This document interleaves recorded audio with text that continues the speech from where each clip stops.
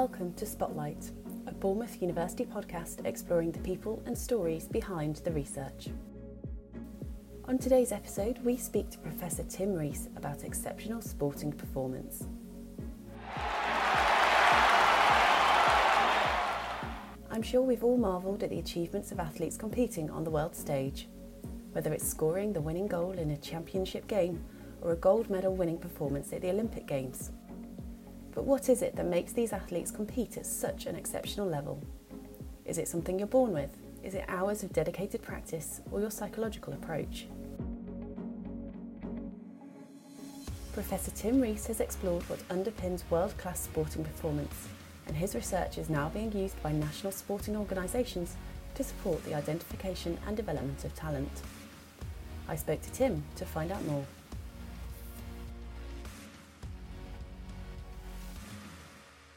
Hi Tim, thank you very much for joining us today. So your research focuses on exceptional sporting performance. So what makes the difference between, say, an athlete who competes at an international level or represents their country at an Olympic Games and those athletes who then go on to win a gold medal or win a world championship? So how do you distinguish between those two kind of levels of elite performance and what makes somebody compete at that very top level? Well, just as a first point, as you were saying that, it got me thinking again that the interest we had and the interest that was given to us, or the direction that was given to us by UK Sport, so that's the nation's high performance sport agency, they wanted to know, was there a difference between athletes who win a gold medal or multiple gold medals and athletes who merely go to Olympics? You know, for most people, going to Olympics is pretty impressive. And by any stretch of the imagination, that's an elite athlete. But their interest was to say, well, or at least they were saying, we think we know how to get athletes to an Olympic Games. You know, we can do that, but how can we get more golds? And early on, they were using terms like they were trying to win market share of medals, and it's an arms race to the top. So all this sort of strange terminology you don't normally hear in sport. But that's because so much money, hundreds of millions go into trying to win gold medals. I mean, whether that will continue in the future, who knows? But so that was the key. That was the start point. So they said, was there a difference fundamentally between somebody who wins a gold or multiple golds and somebody who goes to Olympics, supposedly at the same level, they were receiving the same level of funding, but for whatever reason, that person doesn't medal, whereas the others do. And so really, we tried. The first thing we did. And again, UK Sport kind of directed this with us. We want to know everything we know, everything we think we know, everything we need to know next about the development of talent. So that was the first point. And I started that, and that was a paper I published in 2016, where we did try to do a review of everything we know. And basically, we ended up putting that into sort of three categories. It was aspects of the performer, the environment, and practice and training. So the performer would be things like genetics, physiology, personality, psychology, birth date, and then you had aspects of the environment. That might be place of birth, athlete support programs, support from parents, friends, family, coaches, and so on, and then practice and training, because that's a huge area already in the talent development literature about how much practice you've done, volume, what types, how much play, specialization, sampling. Again, we could get into those in more detail as we go, but we tried to sort of say there were these three aspects, and then eventually we did subsequent research. I don't know if you've asked me to say, have we found the differences yet, or am I skipping ahead? So stop me. I think it's the answer that everybody wants to know. So maybe give a little sneak peek now, and then we can go into more detail. And this is hotly debated. And I mean, in Twitter, there's been quite a few big Twitter rows where people have said some findings from ours, some findings from other people's research are either interesting on the one hand or outrageous on the other. We just tried to report what we found. So in our research, we did interview multiple gold medal winning athletes and Olympians, and I conducted those interviews. Up to 5-hour interviews. We were asking about everything, all those aspects, practice and training, psychology, and so on. And certainly one of the key drivers that came out of ours, which was definitely more controversial and still causes problems, was to say that maybe there was some sort of so while there were commonalities, there was striving in the families of all athletes, there seemed to be some differentiation where multiple gold medal winners had some sort of developmental experience outside of sport, which you might call adversity or some sort of obstacle or difficulty or developmental problem or something, but coupled with finding a sport and that kind of environment in which to thrive. But it was coupled. It wasn't just one without the other. Coupled seemed to be the differentiator. Because and why this has caused a lot of difficulty in the literature is because people say, well, you can't promote and say all kids need to have a difficult upbringing because then there'll be a gold medalist. And of course you can't say that. It's a horrible message. And we're not even saying that was a driver because, in other walks of life, people who have these early developmental difficulties develop alcoholism and drug problems and so on. But actually, it wasn't as simple as just that. It was saying that in combination with finding the sport just seemed to give them this area in which to thrive. And then, of course, you still had to have the practice and the training and all those other aspects that might lead to a differentiation. So, yeah, and other aspects of psychology as well, we found. So, yeah, it was... But mostly for us, what we found was it was those psychological aspects as opposed to finding huge differences in the amount of practice or training somebody did or something like that. And what about somebody's natural physical attributes? So say, for example, Usain Bolt is taller than your average sprinter. So does that give him an innate advantage because his stride length is longer? Or is it more a combination of those other elements that you've discovered that really take somebody to that top level? Well, I think obviously that would be the case. So one of the interesting ones is, like that one sport is basketball. So I don't have the odds at the top of my head, but something like, if you're 6 foot to 6'2", you have something like a 1 in 20 million chance of making it into the National Basketball Association or something. As you go up, you get to sort of 1 in 32,000. Then eventually, if you're over 7 feet tall, it's like nearly 20% chance you are actually playing in the NBA. So obviously in certain sports, that sort of physical prowess is quite obviously important. I mean, the thing with Usain Bolt was interesting because people often just think, well, you don't want to be too tall. You can't sprint if you're too tall. Well, that obviously was blown out of the water with that sort of example. But that also brings you to not just physical prowess. I mean, coming back to UK sport again, so they developed lots of things like programs called Tall and Talented, where they would get people and say, okay, we can turn you into a world-class rower because, you've got a big set of lungs, you've got long arms and long legs and stuff like that. And the same with basketball. In basketball, the average height in the NBA is something like 6'7", I think. And wingspan, so the arms, that's 6'8". So you've got that combination of really long. I'm only 5'8". Highly unlikely, even if I were younger, that I would ever have made it in the NBA.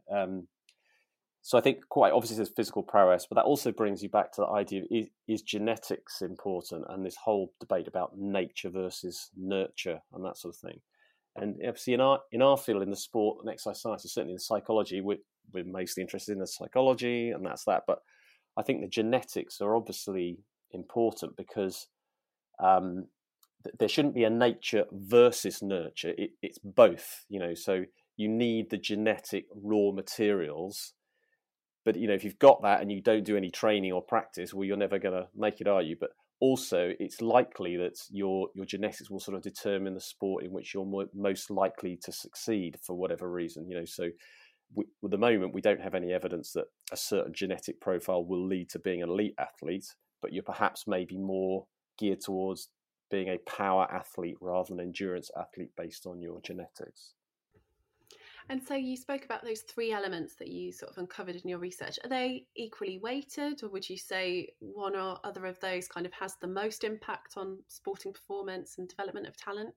Well, interesting. The piece of research, the main piece of research we did when we were trying to examine differences between super elite, those are the gold medalists, and the elite.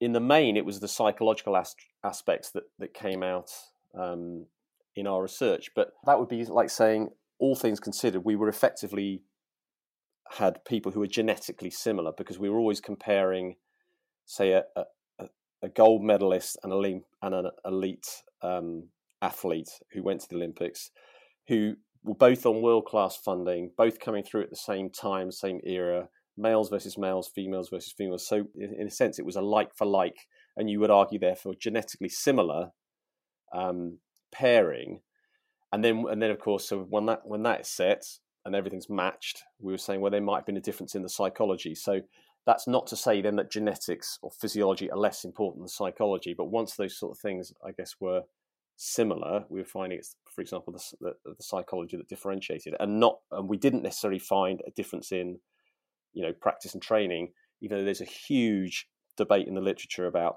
how many hours of practice one should do. So there's the thing called the 10,000 hours rule. But there's debate about whether 10,000 hours is either sufficient or even necessary to reach elite levels in sport. And so what do you think about that? Is it about the quantity, or is it about the quality of the training, or is it just about that kind of magic combination of all of those factors that you've described? Whenever I do talks, I often do one, and I call it the 3 myths. And one of the myths would be that practice makes perfect. So the point being, if you don't have that, I guess, genetic material, and you could put 10,000 hours into something and you won't reach the top. Someone did it in golf, said, I'm going to set out to do 10,000 hours. And of course, they got nowhere in golf because they just really weren't very good.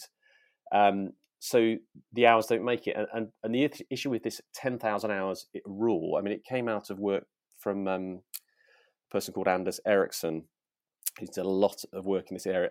And he actually suggested that a rule shouldn't have been made out of his research. He had just suggested that there was this sort of average that might be around 10,000 hours. But what we know is that people, athletes have reached an incredibly high level with as few as 4,000, 4,500 hours.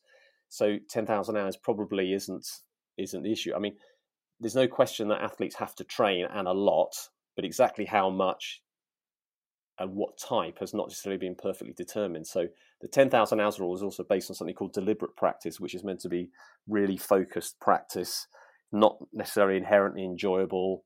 It's about trying to get better, whereas there's quite a lot of evidence now that sort of play-based practice is also very good, and that also brings you back to this whole argument about specializing when you're young or sampling lots of different sports. So, and again, I always often talk this about a myth, because if you speak to a non-expert, they would intuitively, and I would say, it's a perfectly valid thing to say, they would intuitively say, well, of course, you need to start young and train really hard, don't you, for lots of hours. And of course, yeah, that makes complete sense, doesn't it? That's what you would think. But actually, the evidence doesn't bear that out. So, in fact, sampling lots of different sports is probably extremely beneficial. And then maybe in sort of later adolescence, that's when you might move to really starting to focus more on sort of one key sport if you want to get to the top. Because again, we know from development programs, athletes so I'm thinking like squads, athlete support programs, whatever one might term them, the earlier the entry into those programs, the earlier the athletes tend to be spat out again, and the later they go in, the more likely they appear to be later elite athletes. So, but that's tricky, because all support programs, that what they base their criteria for choosing athletes into is their performance at that time. So if you've got a kid that's 8 and they're incredible, get them in on the squad. But actually, the evidence suggests that kid will just get spat out at 14, 15.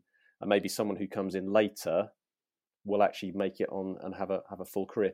And the specifics of why that happens at the minute, I guess, is some of the things we're trying to work on. We don't necessarily have all those answers at this stage. So from an early age, then, it's a good idea to try out different sports, learn different techniques, different group dynamics, I suppose, as well, kind of team sports versus individual sports, and kind of really hone skills across all of those areas to then bring that together. You've nailed it. Exactly. Yeah. And what might the reasons for that be? Well, one, let's take a genetic point of view. If you are extremely tall and you haven't tried basketball, then you're probably missing a trick. Or if you haven't tried rowing or whatever it is.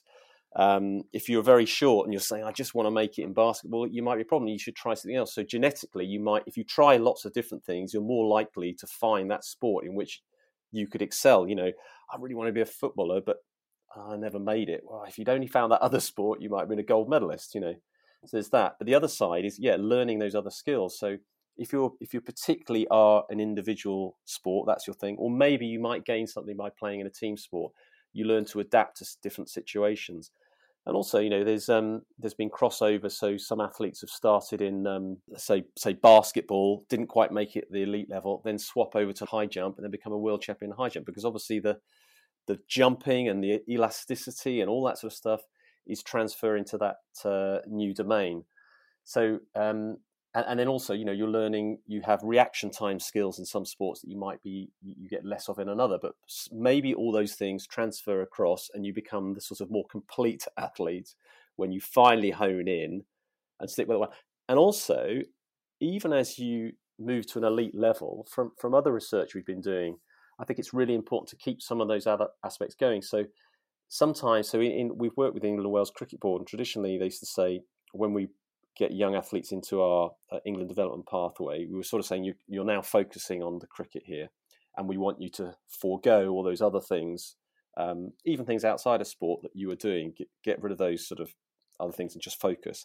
But actually the research we showed was, in terms of, not saying the performance, but certainly in terms of how they cope in their mental health, still having access to those other sort of memberships of other groups and teams and pastimes is important for them, and important for their ability to thrive even in that difficult situation. So I think it's very important, if at all possible, even though it's so tempting, to keep lots of cards on the table before you sort of absolutely focus on the one sport. It almost feels a bit counterintuitive, because you just assume that from a really early age you kind of hone in on that one thing and practice and develop, but what you're saying is that actually having that kind of breadth of experience and keeping your options open is actually the best way to become elite in a particular sport. That's my sense, and that's what we seem to get out of the research. Now, that's not to say you can't practice in that one sport. You still need to put appreciable amounts of practice and training, but again, it's about, sometimes this term is deliberate play, so there needs to be play-based in certain sports. You can develop a skill set that isn't explicitly in that sport, so that you can transfer into that sport, and so you might get that from another area. So yeah, the evidence suggests that certainly in late adolescence, appreciable amounts of practice and training in that main sport, coupled with appreciable amounts of play and practice in other sports, is the kind of formula that takes you to becoming that elite athlete down the line. So yeah, I think if you there is a tricky one. So in sports where there has been evidence for this anyway, in sports where your elite level might be reached before biological maturation. So you're thinking, say, gymnastics and female gymnastics, where you have a really young athlete, is brilliant because they're tiny and they can do everything so well. Then yes, they've reached that elite level very early on. But I think that seems to be changing. But in general, yeah, we're not saying don't practice and train in that sport, but don't just do that at the expense of everything else and think that it's going to happen. Because also people get chosen into squads because they started early, and the reason they're so much better is just because they started the sport early. But as things get more difficult, they're not necessarily better than the other athletes who catch them up. So, and then you put all your eggs in that one basket. You've perhaps gone away from school to train somewhere, and it doesn't all work out, and you're left with a big hole, And you spoke about deliberate play as well. So how important is it to kind of have a love for your sport and not just feel kind of obliged to become a basketball player because you're 7 foot tall, but actually have that enjoyment and that passion as well? Is that something that you found through speaking to elite athletes? We haven't necessarily covered that. What is interesting is, you would think holding sort of gold medal athletes up as role models is a laudable thing, particularly if it gets more people to want to do sport and physical activity for health and stuff like that. But actually, when you think about a gold medal athlete, they might be narcissistic, they might be desperate to win at all costs. Winning, comes above everything else in their life. They've had this early difficulty followed by this need to achieve. Once you start going through this list of attributes, you sort of think, is this a very happy, nice person that I would want my kids to emulate or something. And you think, yeah, maybe not necessarily, but I'm not. So whether that's they enjoy or don't enjoy it, I mean, there's a whole separate literature as well that will say, you start out for the love of the sport, and then let's say the trappings come with the sport of achieving medals or financial gains, and then when that's taken away, people don't want to perform anyway, because that sort of original intrinsic, as they term it, motivation to play is taken away by all these external factors. I think separate to that, one finding we did notice between the gold medalists and the merely Olympians was that between this wanting to be the best version of yourself and wanting to beat other people. So traditionally, you're not going to really get to the top unless you want to beat other people. But what we found with our multiple gold medal winners is they also wanted to be the best version of themselves. So they want to just become incredible athletes, and they want to beat everyone else. Whereas with the merely elite, it seemed to be there was more around, they wanted to beat others, but there was less of that, and also wanting to be the best version of themselves. And sport perhaps wasn't the be all and end all to them. So for example, in an Olympic cycle, they've gone to an Olympics, had a great experience, didn't medal, then they're offered the chance to do another 4 years of hard training. They might get picked to go again, and if they did go, they might medal. A lot of them were thinking, yeah, do you know what, that's enough for me, I don't need to go backwards. With the multiple gold medalists, whether they've done well or not in their first Olympics, they seem to feel they had to go back. There's no choice in the matter. I have to go and try and get to another Olympic Games and potentially win a medal or a gold. And it always struck me that that winning the gold was so important in their lives, and even afterwards, because we were interviewing them when they recently retired, if they could get rid of everything that was going on in their life right now and go back for another shot, they would happily get rid of it. Family, friends, they would forego just for another shot. So I'm always thinking, is that a happy person, or at least is that how you would necessarily want to be? It's what needs to be like to get to that level, but it doesn't mean that everybody should emulate it, perhaps. Yeah.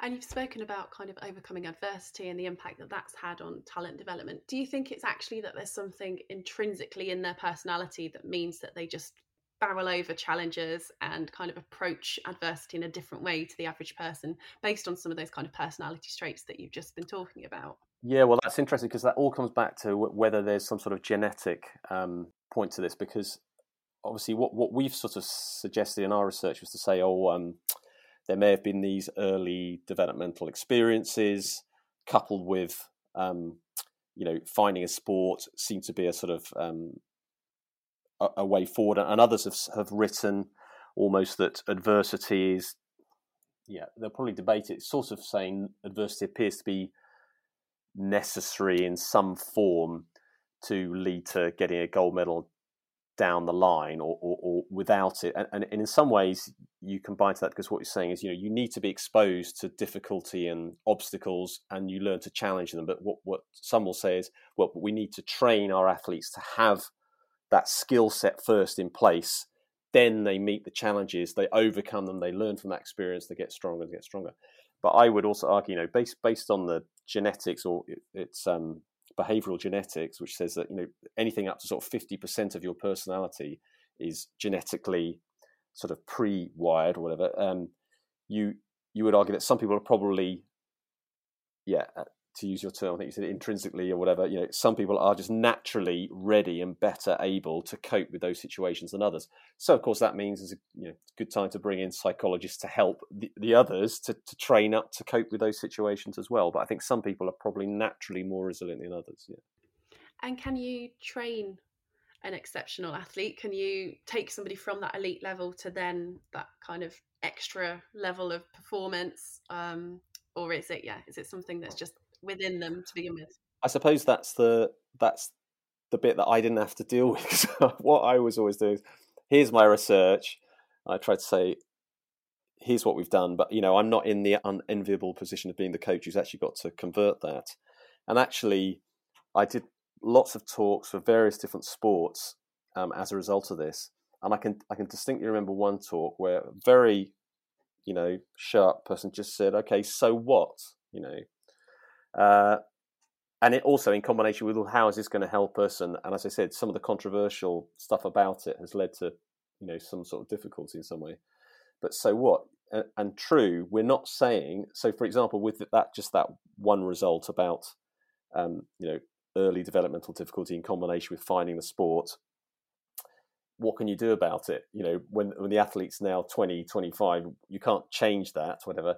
And really, all what we've tried to say is just to report on these findings, saying this is some interesting stuff that you may not have taken into account before. So when you are monitoring your athletes and profiling them and understanding them, just be aware of all this other stuff that you might ordinarily not know about or touch upon. And you may get your really problematic, difficult athlete.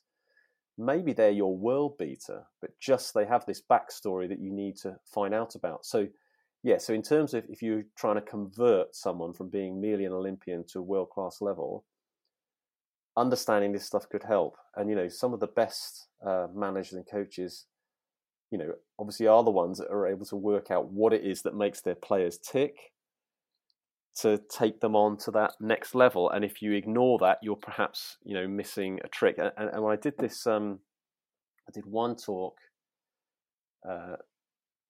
it was the England Rugby Medical Conference. And I do remember one of the coaches saying, well, we've got this player, but they're just a real problem. They're brilliant, but they are a real problem. And they're just causing so much disruption. We're just going to get rid of this person, And I said, fine, it's not, I haven't got to deal with it, but we were just trying to say, but just be aware, maybe if by any chance you could harness this person, they may be your world beater. And if you can get the other players to cope as well, maybe try not to throw this person out straight away. But obviously in a team sport, as opposed to individual, which is most of the Olympic stuff, in a team sport, of course, if you've got somebody like that, maybe they're too much of a problem for your team and maintaining them.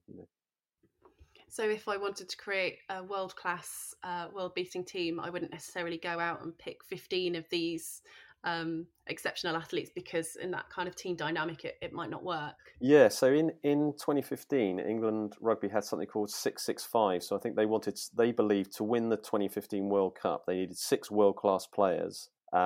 They needed to be 6 deep in every position, which meant they needed to have access to 6 players who could play in every position. So this is England men's rugby, I should say. And they thought they would win 5 trophies by 2020, or that was the sort of plan. Well, in the 2015 World Cup, they got dumped out in the qualifying rounds. In effect, they didn't even make it to the quarterfinal ever. But one of the arguments was that some of their world-class players were not playing for various reasons, because they'd had one had sort of missed a police misdemeanor, one was playing in France and was therefore ineligible, and others. So the problem being that you throw out your world-class players and then you haven't got any world-class players in your team. But quite obviously, having 15 would probably be horrific. So I think what they're saying is, every team has a couple of world-class players who need to be, supported by other, again, unbelievably talented, and probably you would call them world-class players, so they're playing at world level. But maybe you've got your absolute best and you've got your others that sort of support around it. And that's the way to do it. And if you can harness both like that could be your winning formula, yeah. And you've spoken a bit about working with UK sport and some of the other sports, cricket and rugby. So how has your research now been used in practice, and what sort of difference has it made to their regimes and training? I carefully dug out a quote from because this came from the case study, and this was one of the people that we work with who wrote specifically this, saying, my research is the primary piece of empirical research that underpins talent identification, selection, confirmation and development strategy in British elite sport today. Performance directors, national coaches and sports scientists working for more than 40 national governing bodies of sport and the 4 home country institutes of sport have consistently used the results and conclusions from this research to inform the design and continuous improvement of the ways in which talent is defined, profiled, evaluated, and understood. Now, I know that was a bit boring me reading it out, but basically, yeah, across all those national governing bodies of sports, they're saying this has been used. So, and even with tennis, there was this idea. So I spoke to the then head of talent at tennis at the time, and one of the things they're saying was, there's no two ways about it. You have to get tennis players in early onto the sort of treadmill of playing tournaments internationally if they're going to make it. So despite the conversation we had earlier where I said, make sure you start later, they're saying, well, we don't really have any choice, because if an athlete comes in, they're doing really well at, say, under 14 age level, then they get up to under 16. It says if they're then still playing sort of Wimbledon Juniors, US Open Juniors, which is up to 18, they haven't made it. So basically, once they get, particularly on the women's side, once they get to 15, 16, if they haven't gone up to the senior side and they're already on the senior tour, they're not going to make it. So then you're in this, okay. And they were setting up an amazing new squad system in London, where athletes are taken away from their home environment. Think, wow, what happens if they don't make it? But what they were trying to do is to say, how can we mitigate everything we are learning about talent development, but still, achieve the aims of the sports, given that we will probably have to start athletes at an early age. So part of that, based on not just the research with UK Sport, but other stuff we've done with England and Wales Cricket Board as well, was to say, how can we set up support structures that enable athletes to achieve, without, just being in this really intense, harsh environment without the sort of support that obviously young people will need. I hadn't realised things like, so a female tennis player might be 14. They're travelling all over the world with two middle-aged blokes, and that's their entire support system when they're away. It's not normal, is it? It's not normal situation. So how can you try to help the athlete achieve what they want to achieve whilst minimising the potential downsides? And so how does it feel knowing that your work has not only potentially contributed to the next Wimbledon winner or the next Olympic gold medal winner, but also to their well-being and the support networks that have been put in place around these athletes to ensure that not only do they perform at the best level possible, but also that their well-being is taken into account as well? Well, I would say it is very gratifying, but on the other hand, I wonder if we don't promote it enough. So that comes back to this point about impact. So I've gone out there with athletes, but it makes me think, should we be doing even more to get this information out there? Because I still find with talks I do, people still believe the myths. So I think, I've done all this great work, how clever of me, and it's affected all these sports. But obviously there's still so much more that can be done. And one thing I often think is, parents are probably crying out to find information to make the right decisions about their kids and what they're doing. And it's difficult to find it because, the people who shout the loudest are out there saying, come and join our squads. If you don't join our squad when you're 5, you ain't going to make it as a tennis player, whatever. And so parents would think, oh gosh, yeah, we better do it. And we better drive the length and breadth of the country. Otherwise it won't happen. And, I sort of feel we need to get the message out there to say, hang on, take a step back.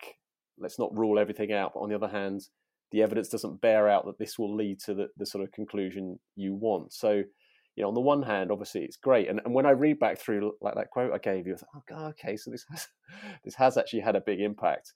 And then of course you're just busy working on the next paper and you just got your head down in your office. And we perhaps need to get out there even more to promote the work, I think. And so if there are any parents listening to this who have a child who they think has potential to become a world-class athlete, what one piece of advice would you give to them? Well, I would say, yes, go with the athlete and what they want to focus on, but also give them an opportunity to try lots of different sports. That's probably the best way to find the one that works for them. And of course, they may just follow, if the parent is particularly passionate about sport, they may just follow in the footsteps of the parent. That's also fine, but don't rule out the option to try different, individual and team sports. But, I'm a parent where you cannot force these things. If the kid does not want to do it, you simply can't force it. So I think there will be a combination of something inbuilt in the child to want to do it and go with it, whilst also offering every opportunity, and then just supporting as best as possible without criticizing. I mean, that's the big thing. There's lots of stuff around. I mean, there's a whole crew who are doing work on parenting in sport and do parenting workshops to help people cope with the children who are athletes. So I think my big thing would be to sample lots of different sports early on as much as possible. Also to build a love of, physical activity in general and exercise, so that hopefully they will carry on into the future. And even if they don't make it as a world-class athlete, they might continue to enjoy sport, let alone enjoy being physically active, because that's so important for the health of the nation more generally. Brilliant. That's really good advice. Hopefully people are listening to this and going to take that on board. Yeah. I just wanted to ask, where did your interest in this subject come from? What is it that makes you passionate about this as an area for research?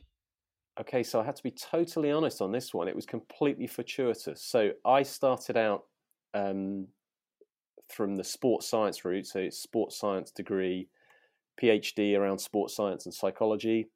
So I'm a chartered psychologist and a sport and exercise scientist. Most of my research early on was about the psychology of elite performance. And I was particularly interested in support, how we support athlete support structure, because that came from my own passion of playing. So I played tennis full time after leaving school for a bit before jumping back into academia, and also played hockey, field hockey at a high level. So I was interested in that. But I was also interested in the support around that sort of thing. And then moved into different areas. Then I started to look a little bit of, the psychology of physical activity. So that's another research area I work in. But the talent development aspect came completely by chance, just because UK Sport advertised funding to run research for them. And I thought, wow, that looks interesting. And I think I could do it. And luckily I had to do a pitch event and I managed to obviously wow them enough in that, as well as, the written documents we put in. And then I sort of moved into an area that I hadn't really spent a lot of time looking at. And it's fascinating. And separately then, one area that I came across again, which I didn't know much about, was the genetics. It's still something I'm trying to make happen now and get funding for, to look at the genetics underpinning elite athletes. So yeah, I was going to ask you, what's next then for you and for this area of research? What's coming up?